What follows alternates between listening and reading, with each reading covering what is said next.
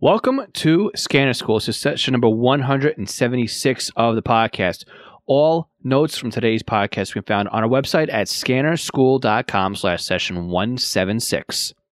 Today's podcast is sponsored by our two brand new training courses. Our free SDR course, The Ultimate Beginner's Guide to Software-Defined Radio, will get you started with SDRs in an afternoon. We will show you what hardware and accessories to buy to get started with software-defined radio. Then we'll show you the step-by-step how-to install the drivers, tune your first frequency with SDR Sharp, and then have you monitoring digital at the end of this free course. Our advanced course continues with the beginner's course left off and levels up your SDR experience. In this course, you'll learn even more about software-defined radio. We will show you how you can substitute an SDR for your high-end digital scanner, how to monitor HD radio, monitor trunk systems and overhead data with Unitrunker, and even how to monitor all the talk groups on a system and never miss a beat with SDR Trunk. You can sign up for both courses at courses.scannerschool.com.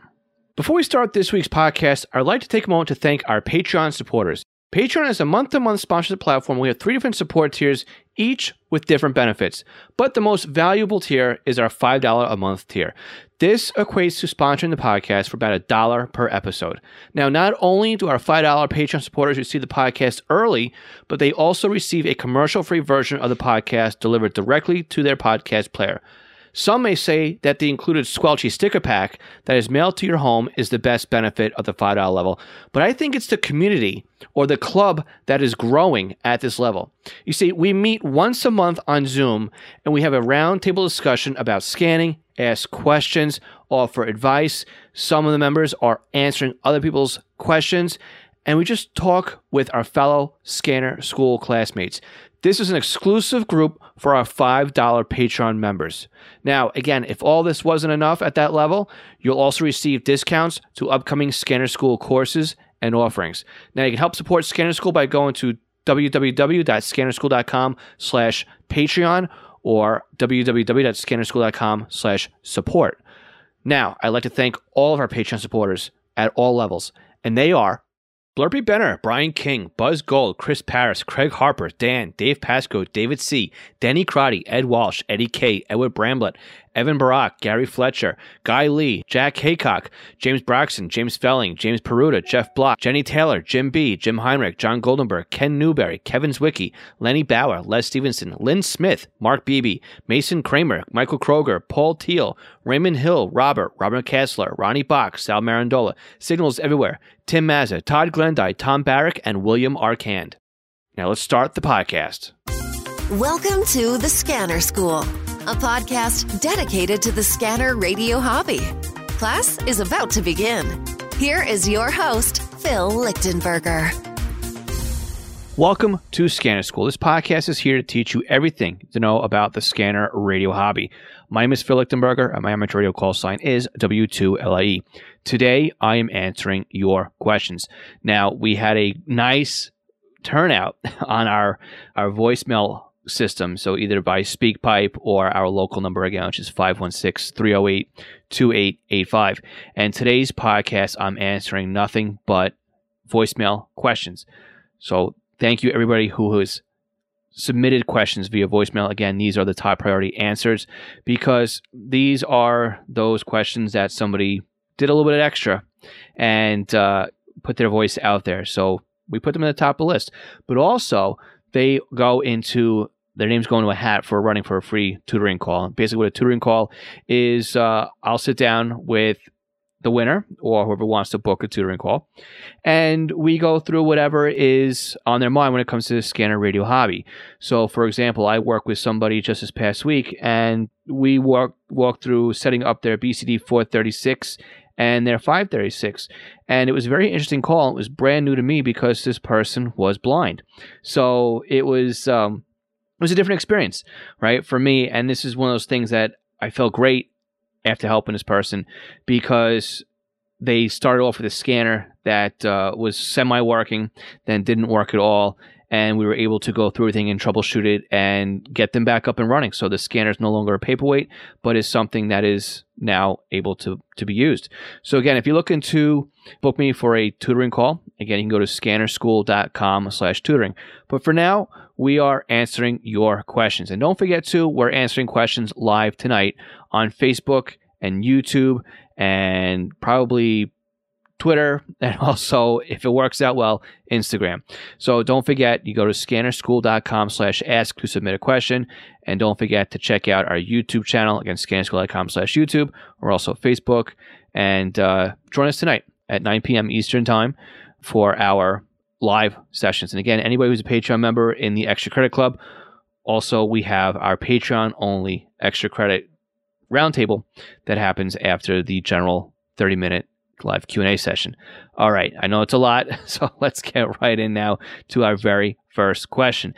And I'm very happy to hear that Les Stevenson is back again. Les is kind of a staple here on the Ask Scanner School sessions, and I'm glad to see that he's still there with some questions. So Les from Canada, go ahead with your question. Thanks, Phil. It's Les Stevenson. I have two questions for you. First question, talk group, truck system, can you make it a priority channel? Also, second question, what is up in the 6 gig range? I saw a dongle on Amazon Canada. It was up to 6 gigs. What's between the 1700 and 6 gigs? What's all up through there? Also, I need 2 dongles to receive transmissions. Thanks a lot, Phil. All right, Les, really great question. So, can you use priority with your trunk radio scanning? So this is one of those questions that is a yes-no type of situation here. So when it comes to typical trunk radio scanning, what happens is all of the data is on the control channel. So you get basically any voice channel assignments, any grants, any direction happens only on the control channel. In order to use priority on your scanner, you have to be basically on the control channel. What ends up happening, though, in P25 is that some of the overhead messaging is also given over the voice channel. So in those instances, you do have the ability to use priority talk groups on your scanner.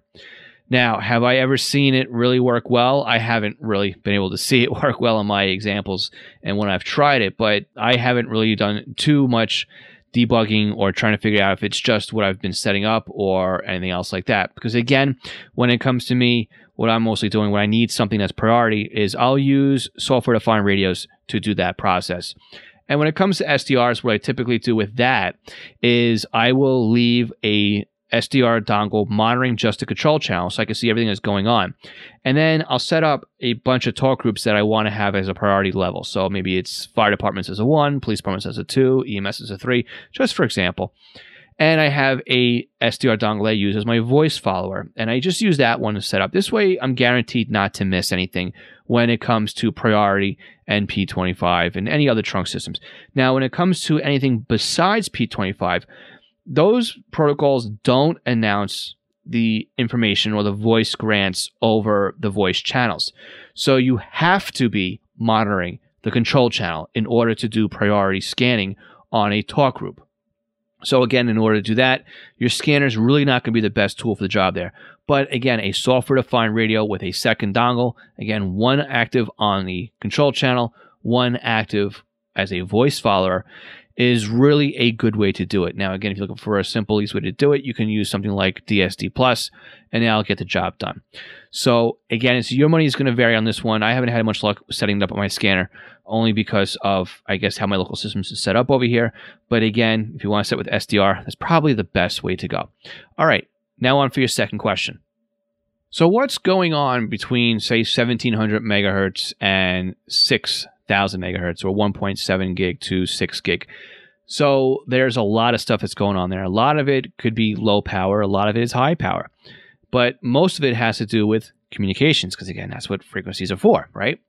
So one of the big things we're going to find there is cellular carriers. Now, again, here in the States, and I'm also assuming up where you are in Canada, because we're in the same ITU region, we're going to basically have the same designators when it comes to what's going to be where. Now, again, some of the stuff doesn't translate well, such as where we have federal down from 400 to 430-ish.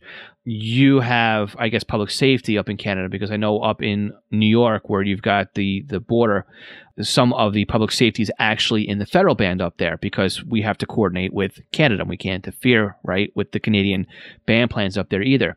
So you can't put stuff in the T band because you're using it for something different in Canada. So with that in mind, what we have here in the States, and what also may work out well because of ITU designators as well, is that you have cellular carriers, big use between 1.7 and getting up now towards the upper 3s, low 4s gigahertz range. So we have here in the States, we have the AWS spectrum, which runs 1700 and 2100. We have WCS spectrum that runs 3.5 gig. You have CBRS, which is the Civilian Broadcast Radio Spectrum or Service or something like that, I believe is what it stands for. And that's basically about 60 members or 60 agencies that came together and formed an alliance, I guess is what you would call it, right? And it made up of companies such as Apple and Alphabet and the wireless carriers and companies like Nokia and Qualcomm, so and you know, even Ericsson. So cellular providers, handset providers, computer, right, stuff like that. And CBRS is in the 3 gig range as well. And again, we're going to have 5G. And the carriers, right, the cellular carriers are interested in CBRS because they can kind of use that as an extension of their spectrum. But you can also use it for Wi-Fi or to replace Wi-Fi. And the speeds are much better on CBRS than they are in Wi-Fi. But again, we're going up in frequency, so we are shrinking our footprint as to how far that can go. The nice thing too about CBRS2 is that it's an inside use spectrum as far as not really so much an outside use spectrum. So you can have a lot more reuse on there as well. What else do you find in that neck of the woods is you would find stuff like satellite downlink and radio navigational aids. So a lot of downlink from space to Earth you'd find in there. Now, again, there's a lot of stuff going on there, but remember, a lot of this stuff could be directional too. So you would have to point directly at the satellite or the object that you're trying to receive in order to pick it up. So you can get a lot of reuse on those frequencies there as well. So again, a lot of point-to-point communication when it comes to those frequency ranges or wireless communications, data, those kinds of things up in there. So why would your dongle go in that neck of the woods? Well, pretty much so you can investigate and see what's up there. Is it going to be the best receiver? Probably not. But it's still cool to get a receiver and say, oh, you know, I can see a whole wireless carrier up here, or there's some interference up there, or there's something going on. So just because the dongle can go up there doesn't probably mean it's the best tool for the job, but it's still cool that it will work up there. So again, another typical to your answer, your money will vary a little bit when it comes to these things as well. All right, now on to your third question is, do you need more than one dongle? So tying back into the first response here is that it's going to depend on what you're going to do here. For most instances and for most setups, one is going to get you started, right? So if you're looking at monitoring a DMR system or a P25 system or something like that, with DSD Plus Fastlane, there is a one dongle solution, which would work exactly how your scanner works. Basically, the SDR is going to monitor the control channel. DSD Plus is going to say, hey, there's a voice grant over here. This is in our non-locked out list. Let's go over there and listen. And it's going to go listen.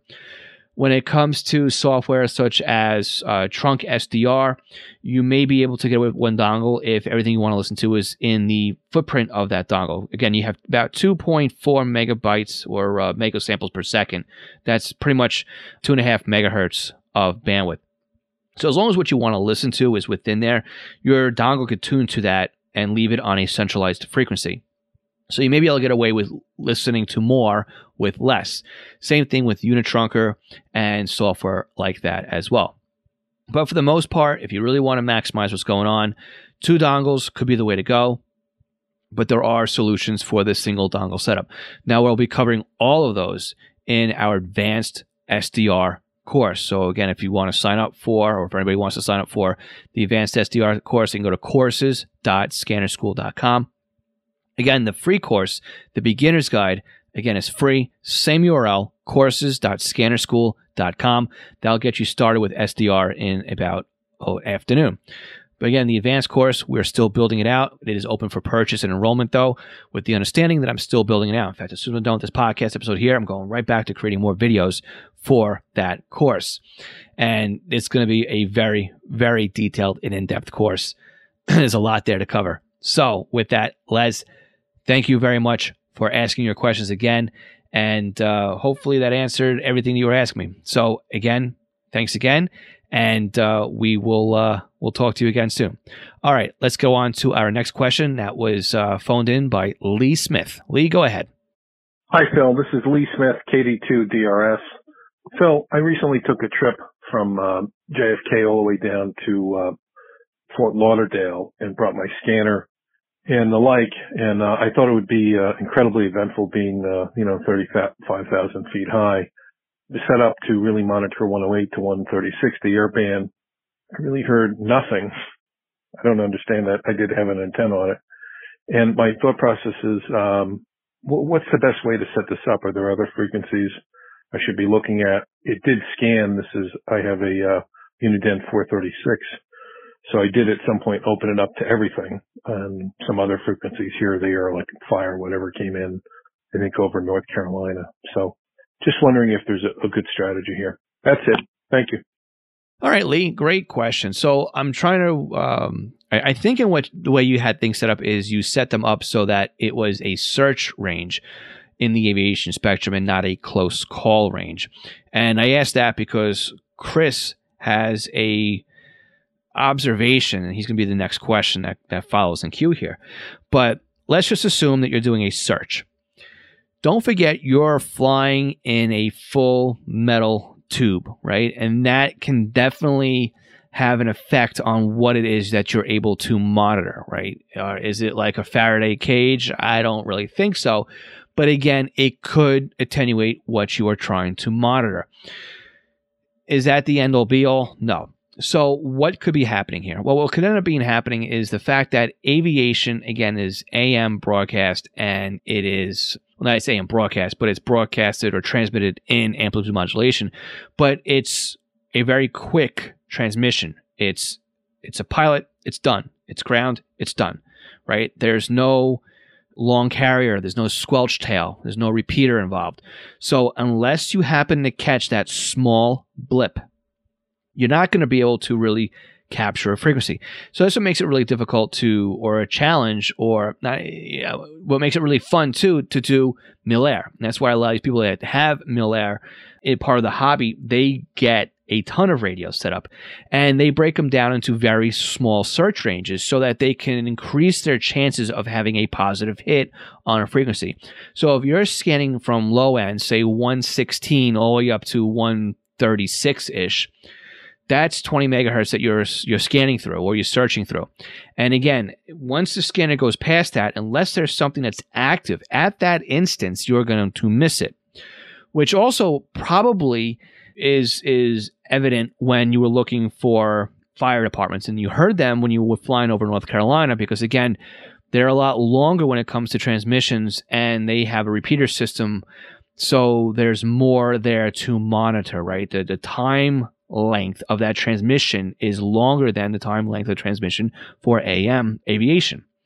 So what can we do to kind of help things out? Well, first thing we want to do is we want to look at what some of the possible frequencies are that we may want to listen to. So what I would recommend doing is on the next flight or the return flight you have is possibly set your scan up for a search with scan and put in some of the known frequencies that are going to be along your route, such as maybe some ground and clearance frequencies for the airspaces you're going to go into. Because again, here in New York, we've got a common ground and a common clearance.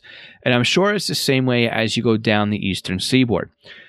But also, again, you're going to have tower frequencies you may want to listen to again. And you may want to set up a bank that just has those in there, so you got a better chance at getting a positive hit. But one of the better things to put in is basically going to be the New York Air Route Traffic Control Center. Okay, and we're calling it the New York Center because it's two halves. It's either San Francisco or it's New York is a designator on this. And these are basically frequencies that are in use when you have planes that are over 29,000 feet in altitude, which is pretty much where you are, right? So when I look at radio reference and I go into New York State and I just stay in the statewide section, I scroll down, you can see the N90 traffic as well, but I'm looking at New York, the ZNY Air Route.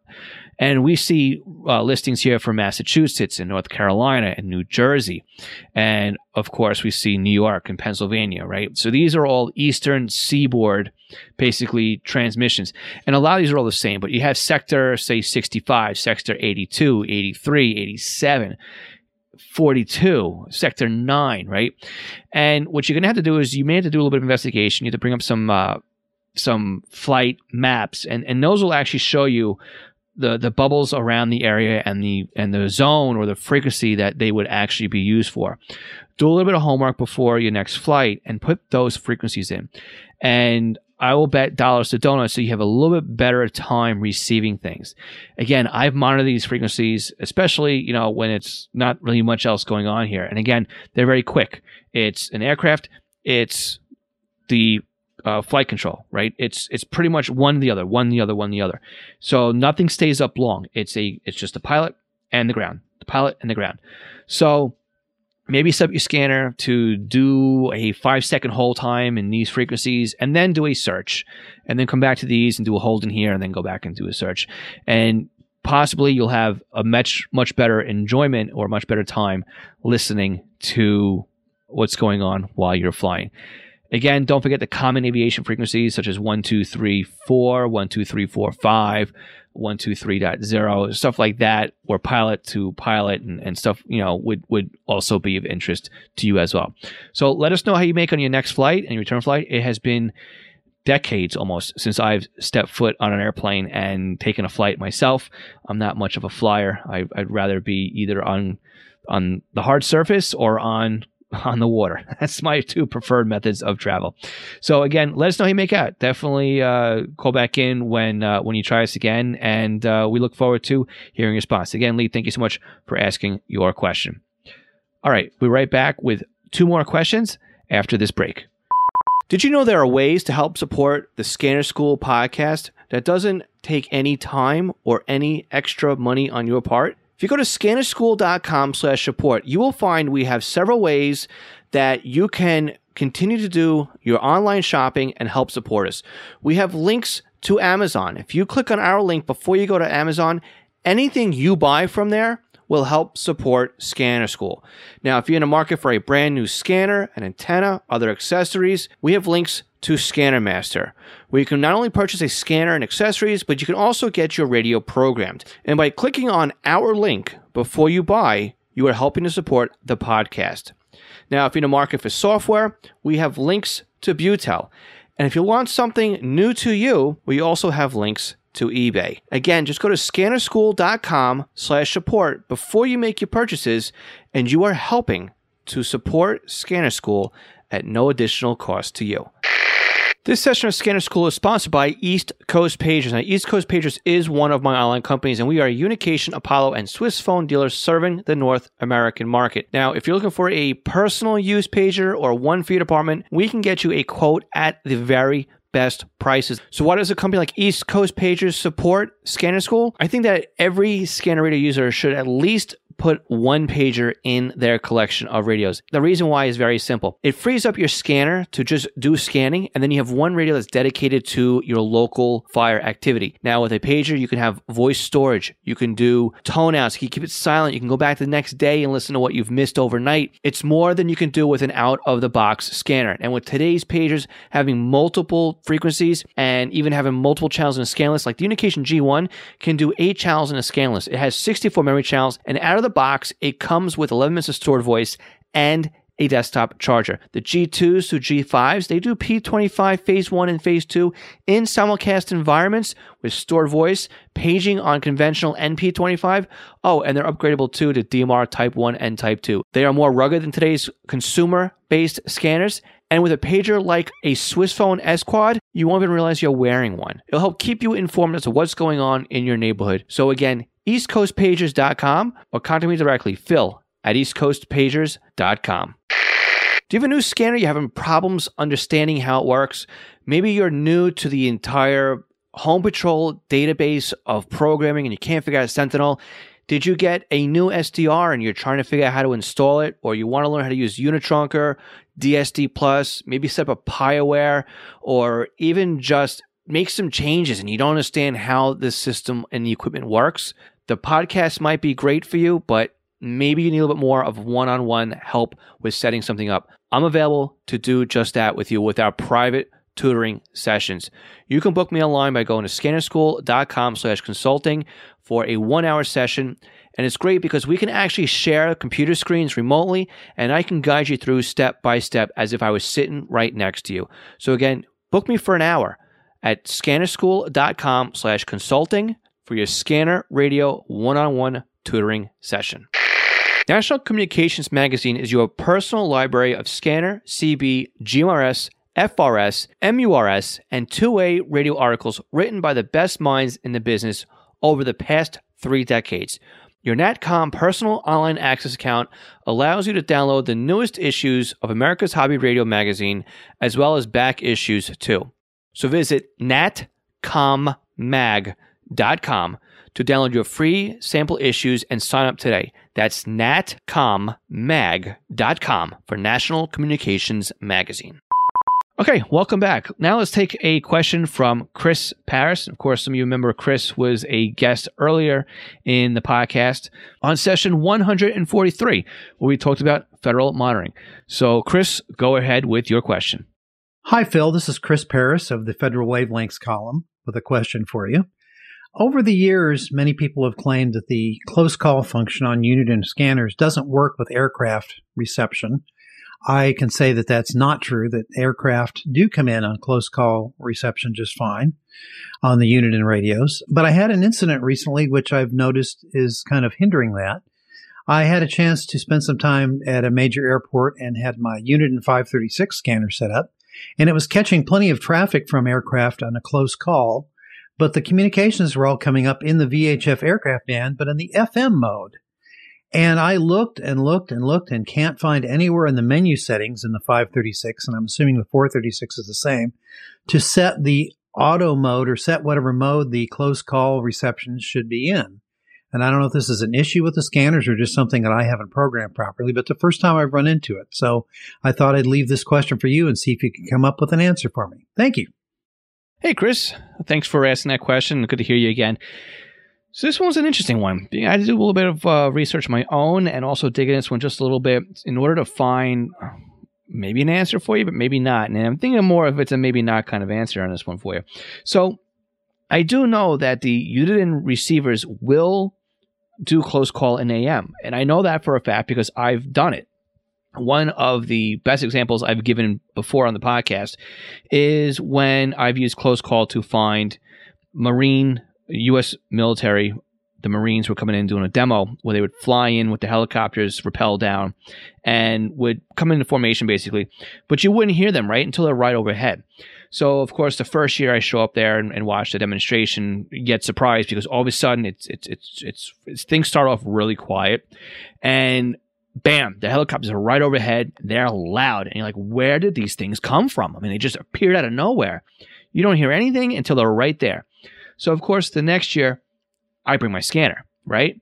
And put it in close call mode. I set it up for the military air band, and I pick them up, right? In 315 megahertz, plus or minus whatever it is. I believe it was 315 even or something like that.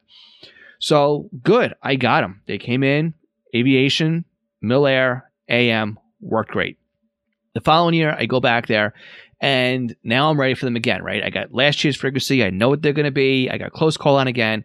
and they got the PA system set up, and you can hear the pilots talking, and you hear the chatter, right? They're coming in, and I'm listening to it on my scanner. So now I know, okay, they're close. They're probably on the other side, just outside of earshot, and they're going to come in and surprise everybody again.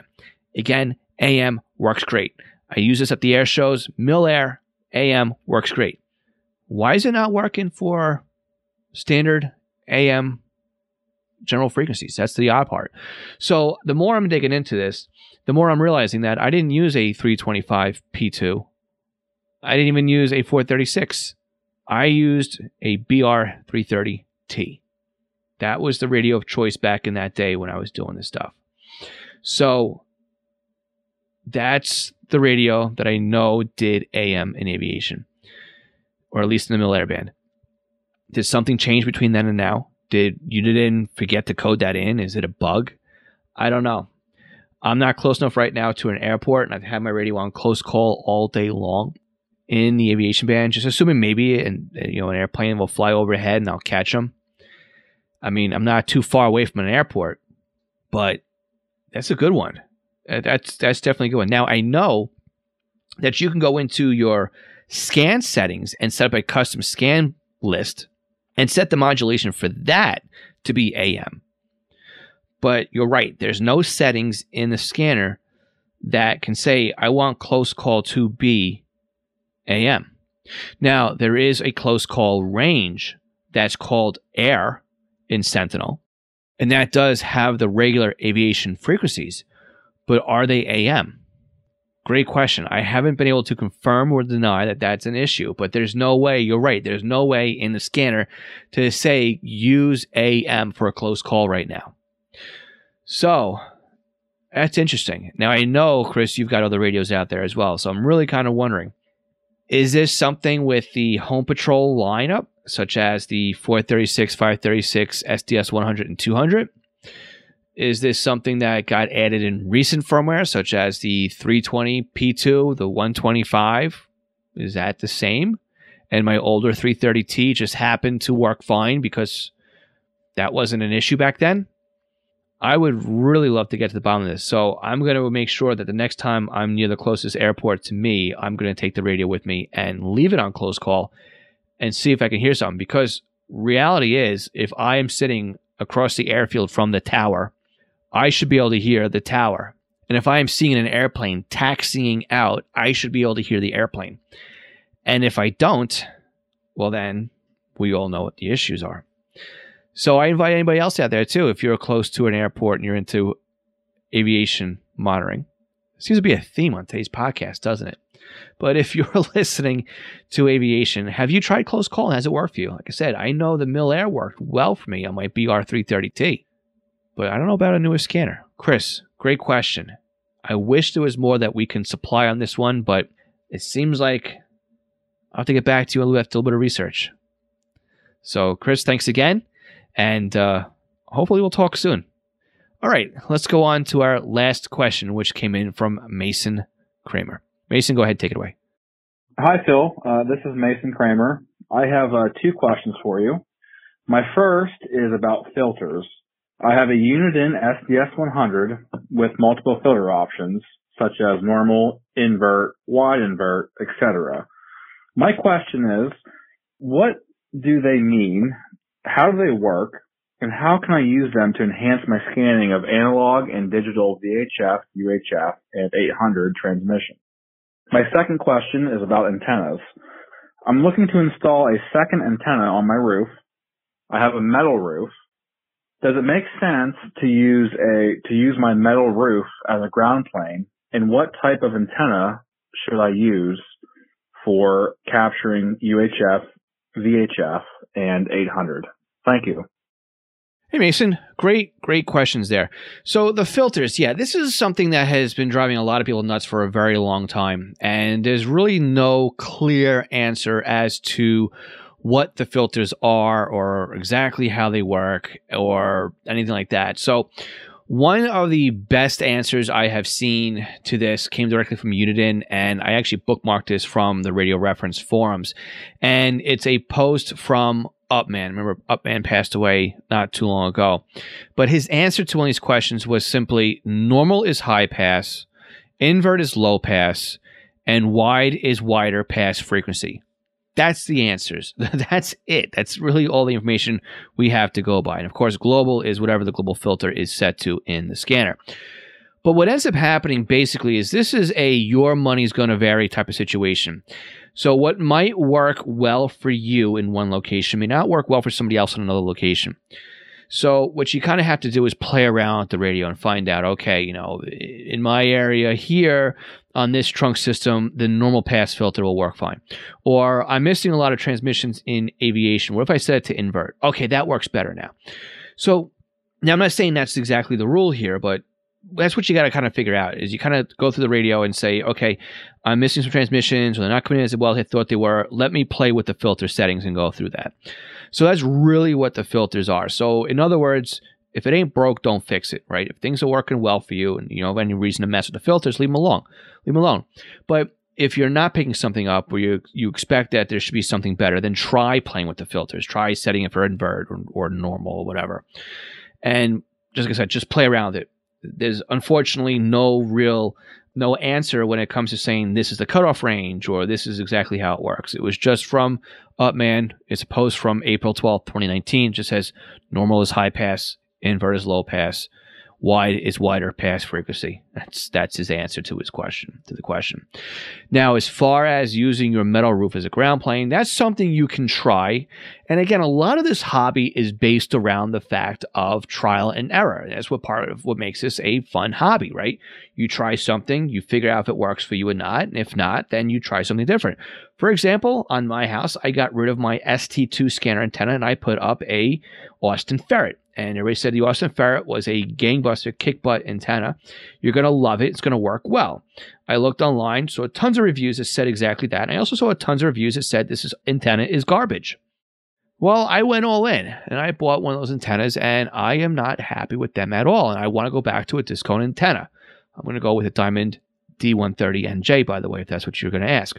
So with that said, I took a chance on something that people said would work. People said it wouldn't work. And I'm not happy with it. However, I've looked at other antennas, and I know that other antennas work pretty well as well. So your issue is different because you've got a metal roof. And again, you could take a mag mount antenna and throw it on a cake pan, and that works as your ground plane. Can you put a mag mount antenna on your metal roof? I don't know. I mean, it's worth a shot, but if your roof is pitched at all, then you're going to have a problem with the orientation of the antenna, the polarization of the antenna, right? So you want to make sure the antenna is perfectly vertical. Now, you could bend the element at the base, and I've seen that done on vehicles, right, where the mount comes off the side of the fender, and they bend it the antenna where it's mounted in, so the antenna is still vertical. Yeah, that's a way you can do it. But would I do that? I don't know. I think you're kind of in a situation here where I would be more worried about distancing an antenna from your metal roof so that the metal roof doesn't interfere with the pattern of the antenna. That's more of what I would be worried about. So I would put my antenna, there's going to be a calculation for this. If I say anything, I know I'm going to be wrong. Is it 2 full wavelengths, wavelength and a half? There's some formula that you want to keep a distance of. So again, what's a wavelength? The wavelength is your frequency in meters, right? And so we know that, say, 144 is 2 meters. 400 is about 70 centimeters. And I can't remember what 800 is, but 900 is 23 centimeters. So somewhere in that neighborhood right there. So again, if that's a full wavelength, then double that, right? And be above that with your metal roof, where you mount the antenna. The other thing you do too is mount the antenna off to the side of the house, so it's not directly over the metal roof. So that would be more of my concern, like where is the antenna in relation to the metal roof? I don't know if the metal roof is treated with anything that would prevent it from working well. Again, metal coated in plastic, it should still work fine, right? Because metal coated with paint and primer and clear coat works well also because it's still using the aluminum car body as the ground plane. So I don't have a definite answer for you in this one. And I feel like this is kind of an episode where I don't have answers for some reason. But This is going to be another one of those. I'm going to say it again. Your money is going to vary on this one. I think we're going to have to come up with something that is going to work well on your roof. Now, again, a lot of antennas for vehicles are made to use ground planes. A lot of antennas for home are not made to be used in a ground plane environment. So this could lead you up to an example of, well, now your any mobile radio antenna could work fine for you. But I would be better off recommending a home style antenna. So something like a disc cone antenna would be something I would recommend. Again, I'm going to swap mine out to the Diamond D130NJ. And of course, I've got an affiliate link set up on my website for that one at scannerschool.com/D130NJ. And I like the disc cone antenna. It's an equal opportunity offender, which means that it works equally poor, I guess you could say, across all bands. And it works on all bands. And that's the trade-off here, right? It works pretty much wherever you're going to park your radio. So if you want to go down into the VHF low spectrum, if you want to go into VHF, UHF, 800, that antenna is going to work. It works great in the military band. It works great in the aviation band, public safety band. You name it, it's going to work there. You don't need separate antennas in order to go across all the bands. That's why a lot of scanner radio users like disc cone antennas. And even when you go to an air show, you look at the comm cart, there's a disc cone antenna on the comm cart as well. So again, what I would do, get the disc cone antenna, get as high up over the roof as you can, maybe off on the corner, and go that route. But again, you could try it out. See if your metal roof will help you with a ground plane. But typically, home install antennas, tower type antennas are all made without the need of a ground plane because there's no ground plane there. So best of luck. Let us know how you make out. And thank you very much for your question. Okay, so I want to thank everybody who's asked a question on this week's podcast. And again, let me know how well we did. But before we go, we're going to pick a winner here. So what I have here in front of me is I've got a spreadsheet, and I've got the 4 people who submitted a question in the spreadsheet. So that means I've got Les Stevenson, Lee Smith, I've got Chris Paris, and Mason Kramer all in the spreadsheet. And I'm going to hit the refresh button 3 times, and we will see who ends up being the winner. Now, again, too, I've got 1, 2, 3, 4, just in order of the questions that came in here. So let's go ahead here. I got 1, 2, 3, and 4. Okay, so with that, Mason, you are the winner of this month's free tutoring session. Congratulations very much, Mason, on that. So reach out to me, send me an email, phil@scannerschool.com, and I'll give you the code to use so that the tutoring session does not cost you a single dime. But if anybody else would like a tutoring session, again, you can go to scannerschool.com/tutoring to book a tutoring call. Again, I'm looking for more questions. Scannerschool.com/ask. Again, you can fill out the online form. But again, if you use SpeakPipe or our local number, 516-308-2885, that is how you get to the top of the list and also a chance to win a free tutoring session. So remember, we talked about a lot of stuff on today's podcast, and we'll have all of the links and session notes at scannerschool.com/session 176. Also, please remember that you subscribe to this podcast by clicking the subscribe button on your podcast player. Or if you're watching us or listening to us on YouTube, you subscribe to our channel on YouTube. Don't forget, too, we have a newsletter where we let you know every week what is going on here at Scanner School. Remember, if you've enjoyed the podcast, please share it with a friend on your favorite Facebook pages, tweet it out on Twitter, do whatever it takes to help spread the word, because I want to help more people when it comes to the scanner radio hobby, and I cannot do that without your help. Also, don't forget, tonight, 9 p.m., if you're catching this podcast on day of, we will have our live Q&A session on Facebook, YouTube, Instagram, and Twitter, and also our Patreon Extra Credit members can also join us for our roundtable discussion that follows as well. So with that, I'll say see you tonight or see you next week, depending where you are. I'm Phil Lichtenberger, and this is Scanner School, and we'll teach you everything to know about the scanner radio hobby. 73.